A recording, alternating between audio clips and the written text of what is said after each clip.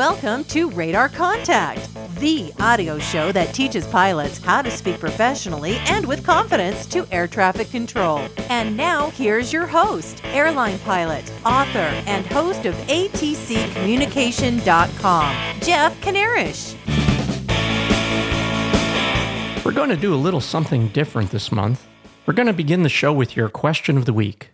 I posted this question a few days ago in a regular post at atccommunication.com and at my Twitter feed. Since you've had time to look at the question at one of these locations, we might as well get right to it. The question I posted at the website and at my Twitter feed was, ATC has told you to maintain 3,000 feet. If you allowed your aircraft to drift above 3,000 feet, at what indication on your altimeter, that's on your altimeter, would ATC consider you to be off your assigned altitude? Here's the answer. ATC will consider you off your assigned altitude when your altimeter reads 3,250 feet. Here's why. An air traffic controller will consider you off altitude if the data block attached to your aircraft on his radar screen shows you 300 feet or more above or below your assigned altitude. That 300-foot limit comes straight out of the air traffic controller's regulation, Joint Order 7110.65, and specifically in Section 5-2-17, Paragraph A. Okay, if the magic number is 300 feet above or below your assigned altitude, why did I say in our example, if your assigned altitude is 3,000, ATC is going to give you a call when your altimeter rises through 3,250 feet? The reason is ATC's computer system rounds to the nearest 100-foot increment. If, for example, your altimeter reads 3,120 feet, your air traffic controller is going to see an altitude readout for your aircraft on his screen that says 3,100 feet. If your altimeter rises to 3,150 feet, he's going to see 3,200 on his screen. Now, let's throw some qualifiers in here because I'm really being kind of simplistic in my explanation. First, it's really not your altimeter that's reporting your altitude to ATC. It's your transponder's Mode C feature that's giving the report. If your altimeter disagrees with your Mode C, ATC may get an off-altitude alert earlier or later than 3,250 feet. So this question was really an exercise in the details of Mode C altitude reporting. I strongly recommend that you don't run an experiment in your aircraft to see exactly what altitude ATC warns you that you are off. Now, what happens when that off-altitude alert does happen? As soon as your controller sees you are off your assigned altitude, the first thing he is going to do is restate your assigned altitude and give you the current altimeter setting. Then he'll tell you what he sees on his radar display, and it'll all sound something like this. Cessna 9130 Delta, maintain 3,000, Washington altimeter 3001, I show you at 3,300. Why does he immediately give you the local altimeter setting? Well, your transponder's Mode C reports your altitude calibrated to the standard barometric setting of 2.902, regardless of what you have set in your altimeter. Wait, I know what you're thinking. Stay with me and I'll explain. ATC's radar system receives your transponder's Mode C information and converts it to an altitude based on the local altimeter setting. I know, that sounds absolutely ridiculous, and don't ask me why it's done this way, but that's how it works. You fly according to what you see on your altimeter. Your Mode C reports based on 2992.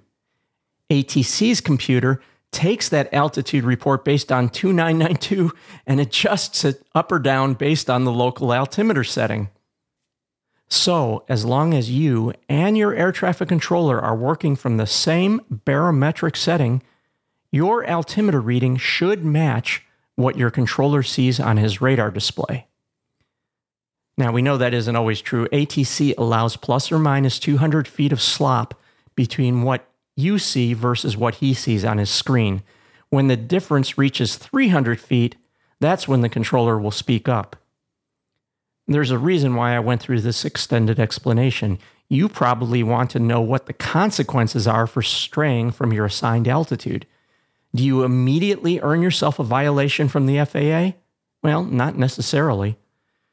I already told you the first thing that happens when an air traffic controller gets an off-altitude alert for your aircraft is the controller will give you the local altimeter and tell you what he sees for an altitude readout.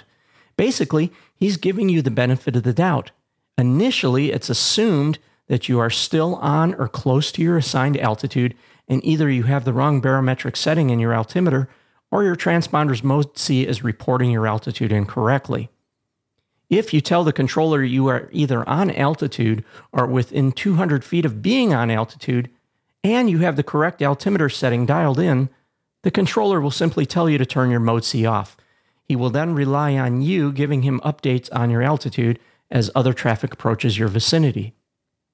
If you are actually off your assigned altitude and everything else is working correctly, you should tell the controller you are correcting back to your assigned altitude. What happens after that depends on the circumstances. If your being off altitude causes no conflict with other traffic, that should be the end of the problem. You'll correct back to 3,000 and you're on your way like nothing happened. If you do drift off altitude and cause a loss of separation with other aircraft, you can count on hearing it from the FAA at some time later. I can't give you the specifics of what the FAA may do in follow-up action because I've never been there myself. I can tell you what to do to help protect yourself if you ever do inadvertently fly off altitude and ATC asks you about it. File a report with the Aviation Safety and Reporting System within 10 days of the incident. When you file an ASRS report within 10 days of the incident, your report should give you immunity from a violation by the FAA if it's determined you reported the incident honestly and with the intention of learning something from the error. The FAA also makes sure that you don't have a history of flying infractions and that you didn't willfully commit a violation or fly recklessly. You can learn the full details of the FAA's immunity policy by going to the ASRS website, and I'll leave a link to that in the show notes for this show. Again, if your flight off altitude did not cause a traffic conflict, it's likely the air traffic controller will not report the deviation and the incident will end there. However, my recommendation would be to fill out an ASRS report regardless of the circumstances to cover your backside just in case. The question and all the issues surrounding it was already thoroughly examined at my Twitter feed over the preceding days. We have anywhere from 8 to 10 air traffic controllers and a whole bunch of high-time and low-time pilots who join me in conversation on ATC procedures and techniques on Twitter. You can follow along and add your own 2 cents worth by going to twitter.com/ATC_Jeff. You may also follow my Twitter feed and hear what's on the minds of air traffic controllers, plus get my tips and techniques for ATC communication by clicking on the Twitter icon in the right-hand margin of any page at my website at atccommunication.com. And by the way, if you're listening to this broadcast on iTunes, you can find all the show notes for this show at atccommunication.com.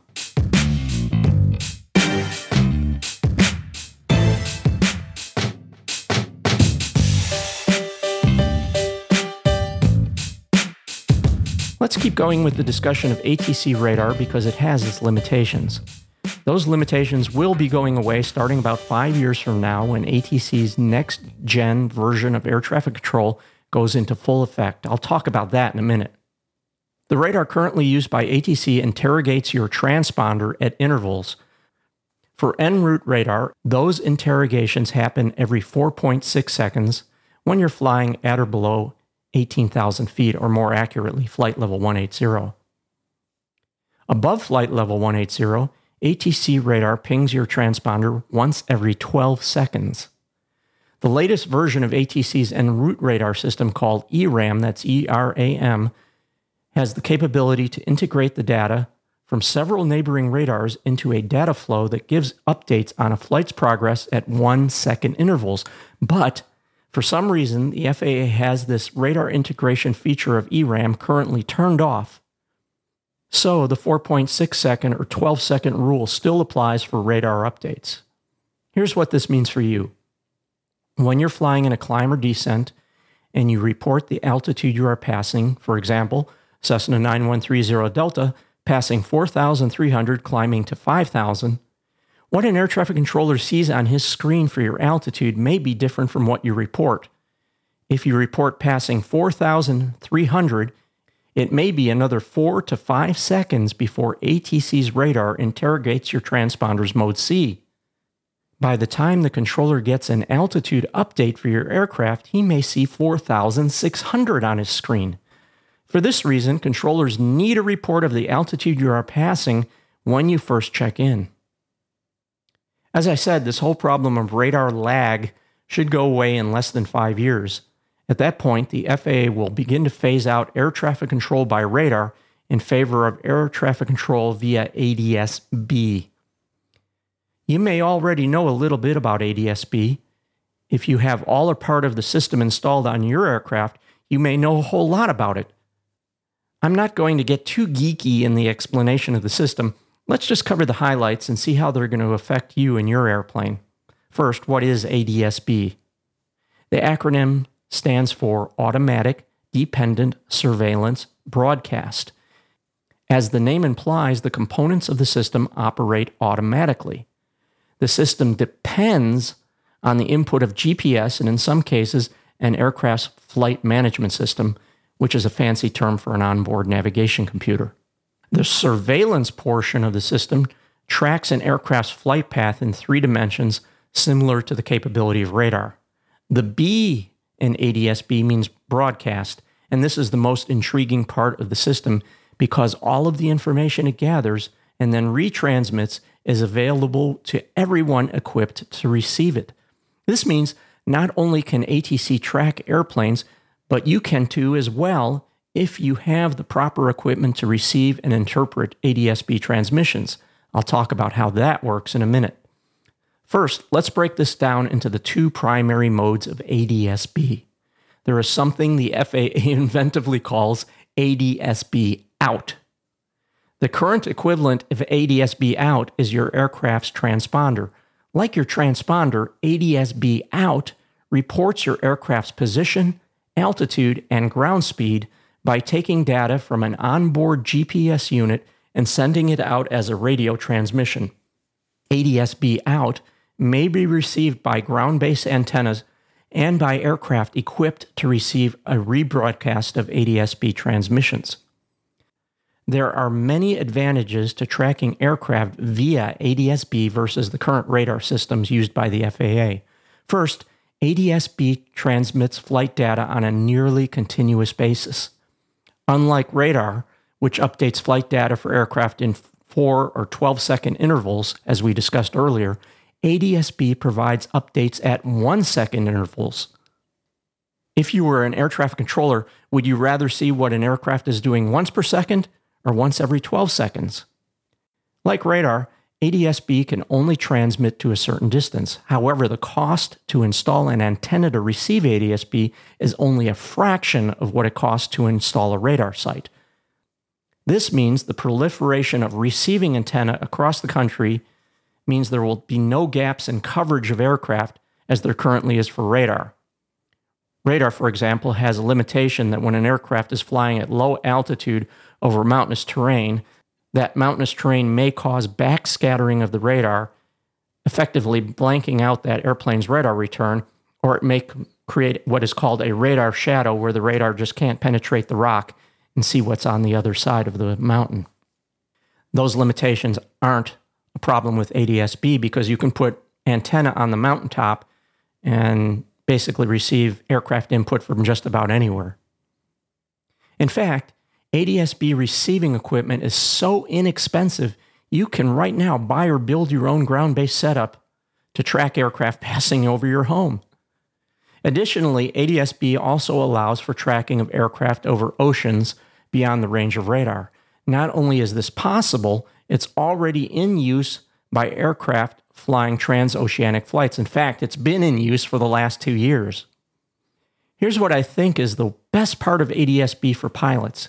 It's called ADS-B in, and not surprisingly, that's the opposite of ADS-B out. If you equip your aircraft with ADS-B in, you can get a picture of aircraft in your area similar to what ATC gets. What and how you receive traffic information will be specific to the equipment you have installed in your aircraft. And at present, there are two types of information services that will allow you to see traffic in your area. TISB, or Traffic Information Services Broadcast, allows you to display traffic information in your cockpit for aircraft that are not ADS-B equipped, but do have a transponder and are in radar contact.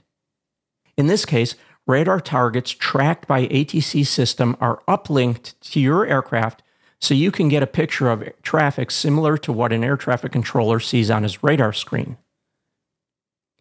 ADS-BR is a rebroadcast service of ADS that allows you to see other aircraft transmitting flight data out via ADS-B. Think of ADS-R as a relay station that allows one aircraft to share its flight data with another aircraft independent of radar. Both type of traffic services cover a limited area. When properly equipped, you will be able to see traffic around you out to 15 nautical miles plus or minus 3,500 feet of your current altitude. Another great feature of ADS-B is called FISB, or Flight Information Services Broadcast. As the name implies, FISB allows you to receive information relevant to your flight. You will be able to receive virtually any information currently provided by a flight service station. This includes AirMets, SIGMETs, NOTAMs, PIREPs, winds and temperature aloft, and the list goes on. I think one of the best features of FISB is the ability to receive graphical weather data, meaning images sourced from NEXRAD weather radar. To be sure, the weather radar images you receive are not updated at the same frequency as having an actual weather radar installed on your aircraft. Presently, the weather radar data you receive on board is updated every 5 to 15 minutes, depending on the area of coverage. So, depending on your timing, you may be looking at a weather picture that has changed over the last several minutes since it was originally uplinked to your onboard equipment. I'll acknowledge there are also other commercial subscription services currently available that also provide weather data if you carry a tablet computer on board. Since our primary focus in this show is ATC communication and ATC services, I'll leave it up to you to do your own homework if you're interested in other weather-related services. The point I want to make today is the nature of air traffic control and how you fit into it will be changing in the coming years. Having the big picture of other aircraft around you just makes more sense. When flying VFR, the big picture from ADS-B will help you clear for other traffic with more than just your eyeballs.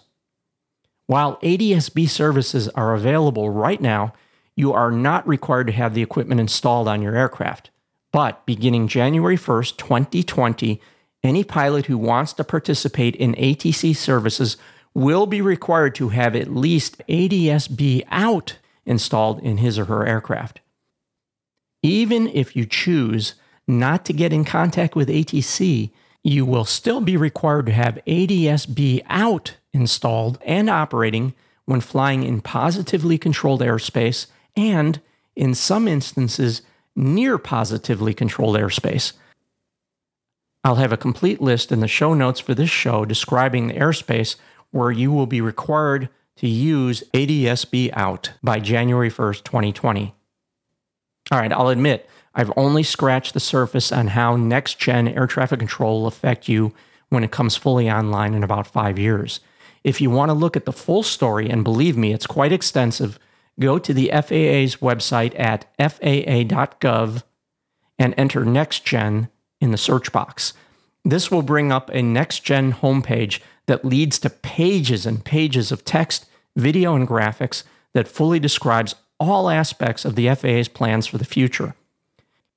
You'll find a lot of NextGen applies more to airline operations than to general aviation. But since, as a general aviation pilot, you often have to fly in the neighborhood of airliners, it might be well worth your time to look through the FAA's full rundown of next-gen features.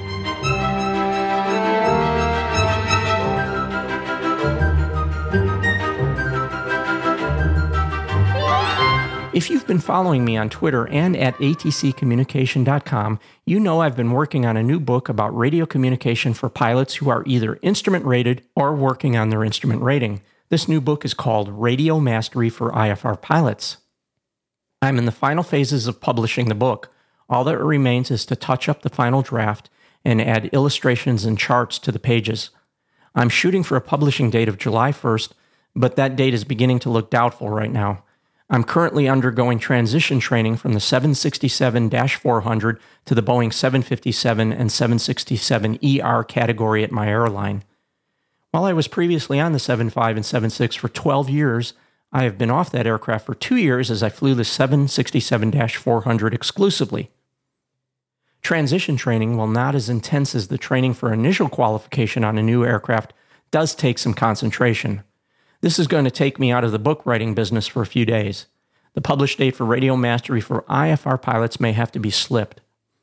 By the way, I appreciate those who congratulated me on moving to the 757 and 767. Let me tell you, you congratulated me on a downgrade. While the 767-400 first came online about 15 years ago, the 757 and 767-300 have been around for more than 25 years. Many controls and operations on the 767-400 that are fully automated are actually manually controlled on the 757 and the 767-300. It's like, I don't know, changing from a high-tech car to a Flintstone mobile. Well, it's not that bad. All the Boeing products are fantastic, reliable airplanes, and I know, wah, wah, wah. I'm sure there are plenty of pilots out there that dream of flying a 757, and I'm sounding like a spoiled kid. Poor me. I have to fly an airplane that others dream of flying. Wah, wah, wah. And by the way, I have no one to blame but myself for this move. I'm changing my home base of airports where the 767-400 does not operate, so I had to give it up. Geez, how did I get off on this tangent anyways?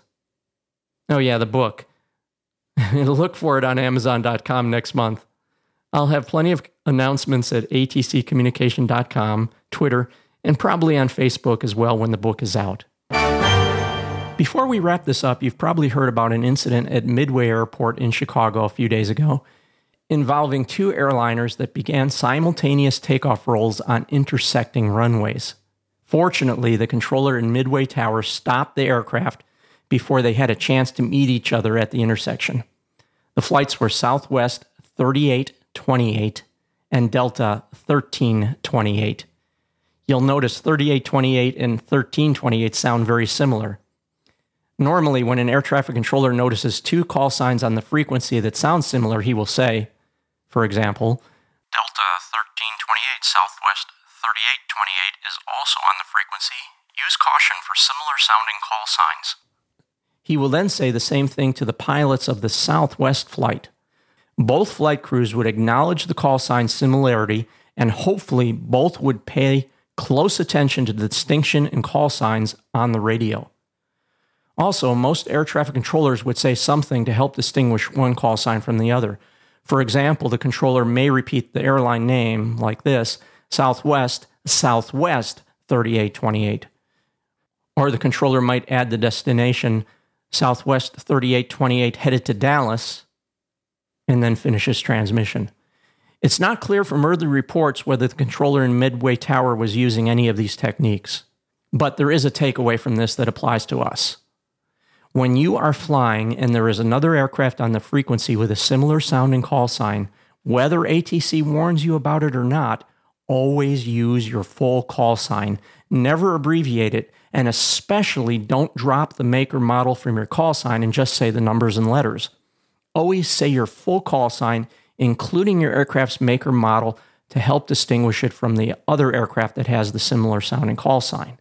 If ATC uses your abbreviated call sign, well, then you may follow up by using it as well, but still be sure to include your aircraft's make or model, not just the last three numbers and letters of your call sign. I've been preaching this for years at atccommunication.com, so nothing new here. But this recent incident at Midway is an important lesson on exactly why the correct use of your call sign is so important. As a last word on the subject, I'll turn it over to Heather McNevin, an air traffic controller at Minneapolis Center, who said this on Twitter recently, quote, "When talking to ATC, remember to use your call sign every time," and she capitalized the word every. Remember to use your call sign every time.